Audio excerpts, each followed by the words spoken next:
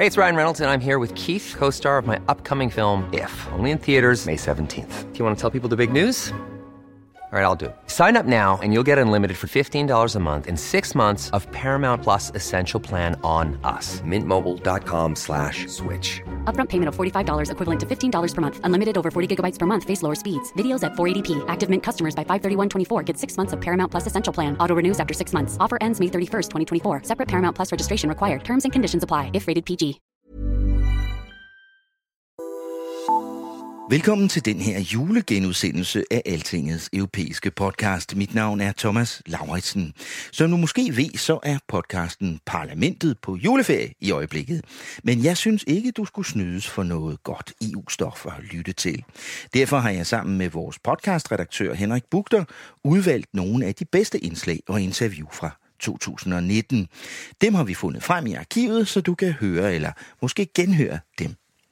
Første genudsendelse er et interview med klima- og energiminister Dan Jørgensen, som er interessant, fordi det viser, hvor intenst den nye danske regering satser på at bære den grønne førertrøje i Europa. Allerede i første halvdel af september, faktisk samme dag, som Ursula von der Leyen for første gang præsenterede opstillingen af den nye EU-kommission, der var Dan Jørgensen i Bruxelles for at skabe nye alliancer og fremme regeringens ambitiøse klimamål. Jeg fangede ham undervejs. Hør her, hvad klimaministeren sagde om den nye EU-kommission og meget andet. Parlamentet er sponsoreret af 3F, fordi Danmark fortjener fair journalistik om EU.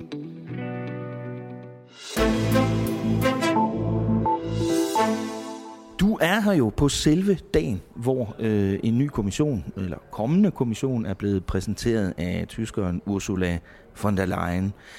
Bliver det en kommission, der bliver god for klimaet?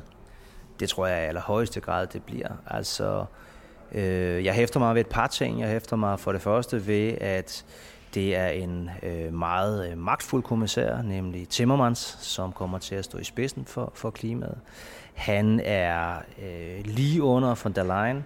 Han er kommissær, der er blevet sat til at koordinere klimaindsatsen på tværs af ressortområder. Det vil sige, at han skal også koordinere, hvad der sker i transport og i landbrug og i industrikommissærernes regi. Udover at han selv er chef for det, der hedder Climate Action, altså sådan den direkte udmøntning af klimapolitik, og dermed også skal stå i spidsen for de internationale forhandlinger osv. Det virker for mig som om, at det er den stærkeste portefølje, man har givet endnu en kommissær, når det handler om klima. Eksempelvis en del stærkere end da vi havde Connie Hedegaard på posten, som jo ellers også var en meget magtfuld og dygtig kommissær. Så ja, det synes jeg ser rigtig godt ud. Hvis jeg skal nævne en ting mere, så må man sige, at i det skriv, der er gået ud fra kommissionen med prioriteter i dag, det er jo også meget, meget ambitiøst. Det er klart, papir er taknemmelig, og vi skal se handling, før vi rigtig tør glæde os. Men der er ikke nogen tvivl om, at den her kommission har lagt for land på en ordentlig grøn kurs. Hvad siger du til, bare lige ganske kort, selvom det er klima og energi, vi primært skal tale om her i dag. Hvad siger du til det job, som Margrethe Vestager, den danske kommissær, er endt med? Jamen, det skal vi da være glade for og stolte over som danskere. Hun bliver en af kommissionens allermest magtfulde kommissærer. Hun får ansvaret for en meget, meget vigtig digitaliseringsdagsorden, som jeg tror kun kommer til at fylde mere og mere i Europa.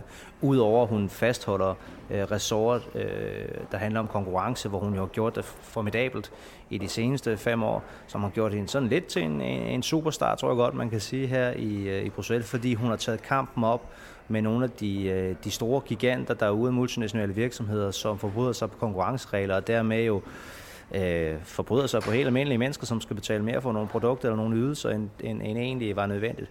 Så jeg forventer mig rigtig meget af Margrethe Vestager her den kommende tid, og jeg tror, man må sige, at den placering, hun har fået nu i kommissionen, kun gør hendes rolle endnu mere vigtig, og betyder, at hun også vil kunne få indflydelse på en lang række andre områder, langt ud over sit eget ressort.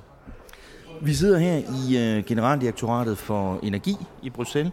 Du har haft en lang dag, tror jeg nok, hvor du har mødt en hel masse mennesker, både i Europaparlamentet og i kommissionen.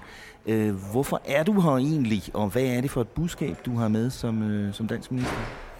Men det handler jo om, at jeg som ny minister, til trods for, at jeg har været her i byen i næsten 10 år som europaparlamentariker, så har jeg jo behov for alligevel at knytte nogle relationer og genoptage nogle gamle relationer, fordi jeg kan se, at vi står inden for mit område, klimaet, overfor en række kampe her de kommende år. Nogle af dem knytter sig til ting, vi gerne vil gøre i Danmark, som EU lige nu vi forhindrer. Andre, heldigvis sådan lidt mere positivt, knytter sig til ting, vi gerne vil have EU til at gøre, og områder, hvor vi mener, at vi kan presse på i den rigtige retning. Og der er personlige relationer bare vigtige. Der er også helt konkrete sager, jeg har haft med på min lille blog, som jeg har brugt tiden på. Hvad er det for eksempel? Jo, men det er ikke alle sammen, jeg lige nødvendigvis. Sådan, uformelle møder har jo den fordel, at de er uformelle, og derfor er det ikke alt, man lige sidder og refererer. Men en ting, jeg godt vil løfte sløret for, det er, at vi har jo i Danmark en ambition om, at fra 2030, så skal man ikke i Danmark kunne købe og indregistrere en ny benzin- eller dieselbil. Der skal vi kun have grønne køretøjer på vejen, ikke? Der er bare lige det problem, at det kan man altså ikke i forhold til EU's indre markedregler i dag, og derfor bliver vi nødt til, inden vi kommer dertil, at have fundet 1 af 2 løsninger. Den ene kunne være, at hele Europa indført sådan en lovgivning. Det er måske lige optimistisk nok. Det kæmper jeg derfor, men jeg gør det med et smil på læben, fordi jeg godt ved, at det er næppe så realistisk. Man skal dog passe på i de her år, for de ting går så stærkt. Det kan jo være.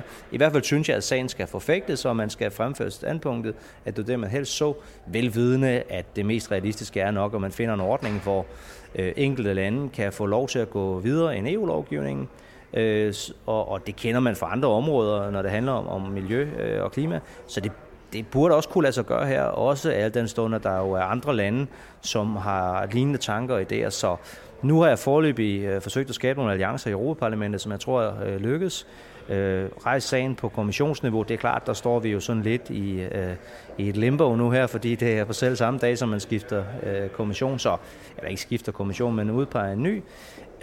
Så det er lidt svært at sige, hvordan det står til med støtten der, men næste skridt bliver så selvfølgelig at lave alliancer i rådet. I en tid, hvor man kan sige internationalt, der fra nogen side i hvert fald bliver sået tvivl om de klimaaftaler, man sådan med møje og besvær har fået lavet i de senere år, er Danmark ikke alene stadig ambitiøs, men i den nye regering er nærmest endnu mere ambitiøs end nogen andre. I taler om et mål om 70% reduktion af CO2 i 2030, mens EU taler om 40%, Ursula von der Leyen, den kommende kommissionsformand, taler om 50%. Hvorfor gå så meget længere end alle andre? Ja, man kan sige, at Danmark står for 0,1% af verdens udledninger af drivhusgasser. Det siger jo lidt om, at når det er så lille en andel, så kan man sige, hvis det handler om at redde klimaet, hvilket det jo gør, jamen så er det jo ikke det i sig selv, at vi reducerer vores udledninger, der vil få den effekt. Der, hvor vi har mulighed for faktisk at gøre en forskel, det er jo, hvis vi via vores handlinger kan inspirere og motivere og måske endda presse andre til at gøre det samme som os. Derfor har vi valgt at lægge en målsætning, som er lidt anderledes end den type politiske målsætninger, man normalt laver i politik. Altså normalt så vil det jo være sådan, at man identificerer et problem, så ser man, hvad har man af forskellige virkemidler, så ser man, hvad har man af ressourcer, hvor er det politiske udfaldsrum, hvor kan der laves kompromiser. Derudfra, i det samspil, finder man så et politisk mål. Det er så gerne et mål, som er lige præcis så ambitiøst, at man er helt sikker på, at man kan nå det, fordi ellers så er man jo en fiasko som politiker, ikke? Sådan er det jo. Sådan har vi jo ikke gjort den her gang. Der har vi jo vendt den om og sagt, hvad vil videnskaben egentlig sige? Hvis vi spørger sagkundskaben, folk, der har forstand på den slags, hvad skal der så til, hvis Danmark skal leve op til det, Paris-aftalen siger, man skal gøre for at holde temperaturstigningerne på under 1,5 grader? Og det er altså omkring 70%. Så det gør vi altså velvidende, at vi faktisk, hvis vi skal være ærlige på nuværende tidspunkt, ikke har en plan for, hvordan vi kommer derhen, end sige de virkemidler, som vil være nødvendige, fordi det er ekstremt ambitiøst. Det her vil altså gøre os til førende i verden, og det vil have den effekt, for det første, at andre vil kunne kigge på os og sige, okay, der er faktisk nogle lande, der går forrest og gør det. Også rige lande, de gør det på en måde, der ikke går ud over deres konkurrenceevne, men faktisk styrker den. De gør det på en måde, der ikke går ud over menneskers livskvalitet, men faktisk måske hæver den, fordi vi får renere luft, bedre biler og kører i, flere jobs og står op til om morgenen. Alle de der ting. Og derudover, så tror jeg da også, at det, at vi laver den her type lovgivning, måske kan være med til at inspirere andre, som kan lære af de forskellige redskaber, vi så bruger. Vi tvinger os selv jo til at bruge og udvikle ny teknologi, som ingen har gjort før. Power to X, for bare at give dig et eksempel, altså hvordan laver man vindkraft om til gas måske, som biler kan køre på, eller kan bruges til at opvarme vores hus. Det er sådan noget, der lyder som ren science fiction, men hvor teknologien faktisk er der, hvor vi vil sætte alt ind på at gøre den også rentabel og opskalerbar i de kommende år.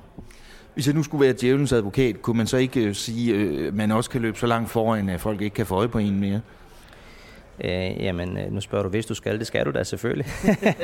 men risikerer man simpelthen at skræmme andre lande, der ikke er så rige som Danmark, eller ikke har de samme muligheder som Danmark, væk, også inden for EU?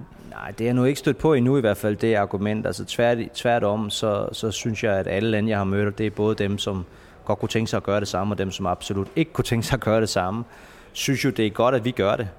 Dem, som har samme ambitioner som os, de vil gerne have, at der er nogen, der viser vejen, og de føler sig inspireret af det, og de søger allierede og samarbejdspartnere.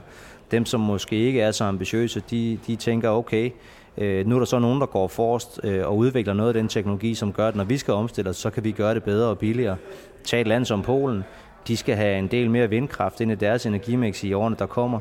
Hvordan kan de gøre det så billigt, som det formentlig bliver tilfældet? Ja, det kan det, fordi der er nogle lande, herunder specielt Danmark, som i 30-40 år har subsidieret og udviklet vindkraft, sådan at det nu er konkurrencedygtigt med kul. Tilsvarende på en lang række andre teknologier, vil vi jo i fremtiden være dem, der driver en udvikling, sådan at andre kan få gavn af den.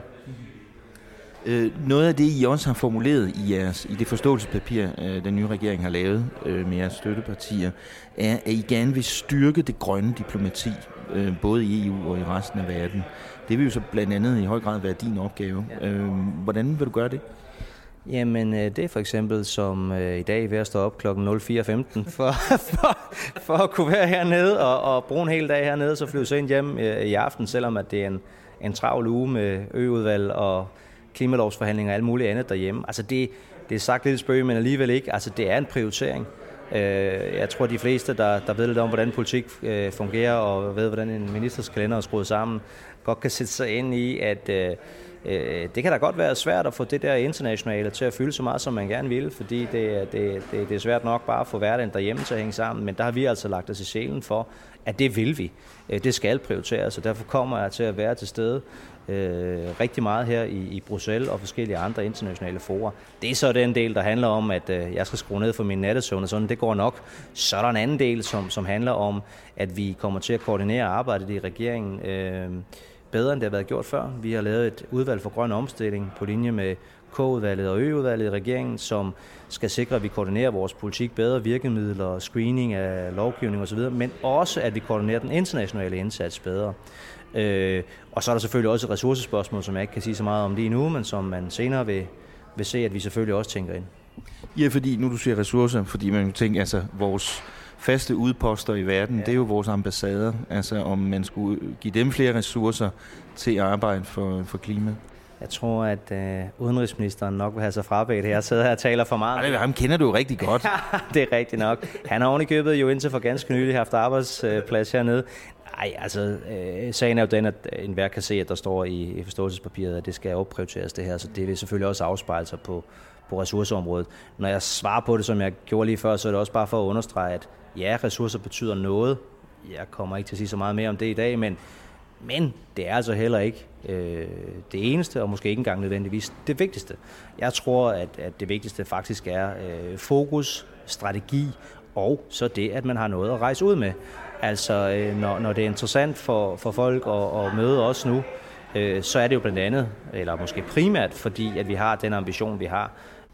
Lige til sidst, Dan, et par af de sådan, hvad skal man sige, lidt konkret symbolske emner, der er blevet diskuteret i EU-sammenhæng i forbindelse med klima og energi og transport her i de seneste måneder, det er, hvordan får vi europæerne primært til at tage flyveren mindre og måske få andre transportmuligheder i form af flere højhastighedstog eller sådan noget.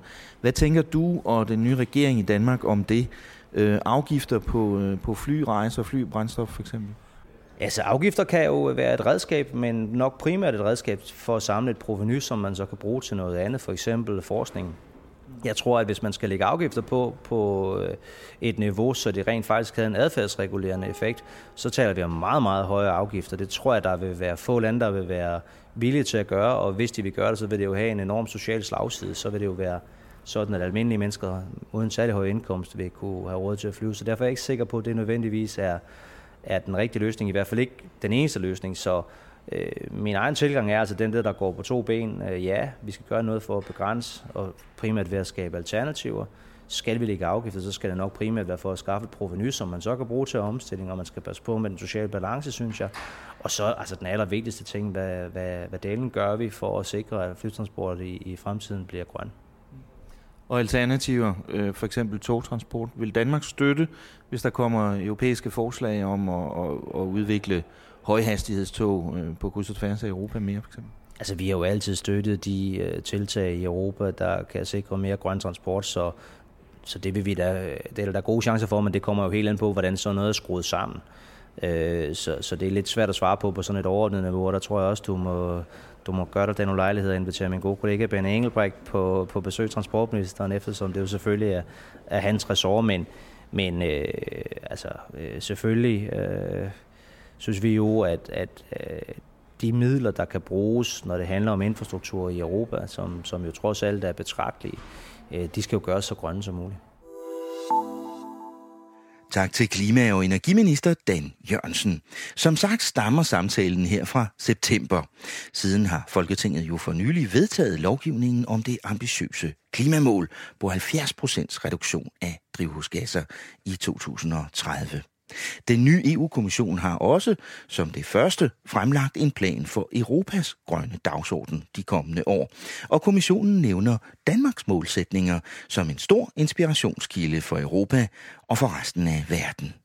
Tak fordi du lyttede med til den her lille genudsendelse i anledning af juleferien. I næste uge kommer der en mere. Der kan du genhøre min reportage fra Berlin og et interview med Lykke Friis i anledning af 30-året for murens fald. Tak for nu.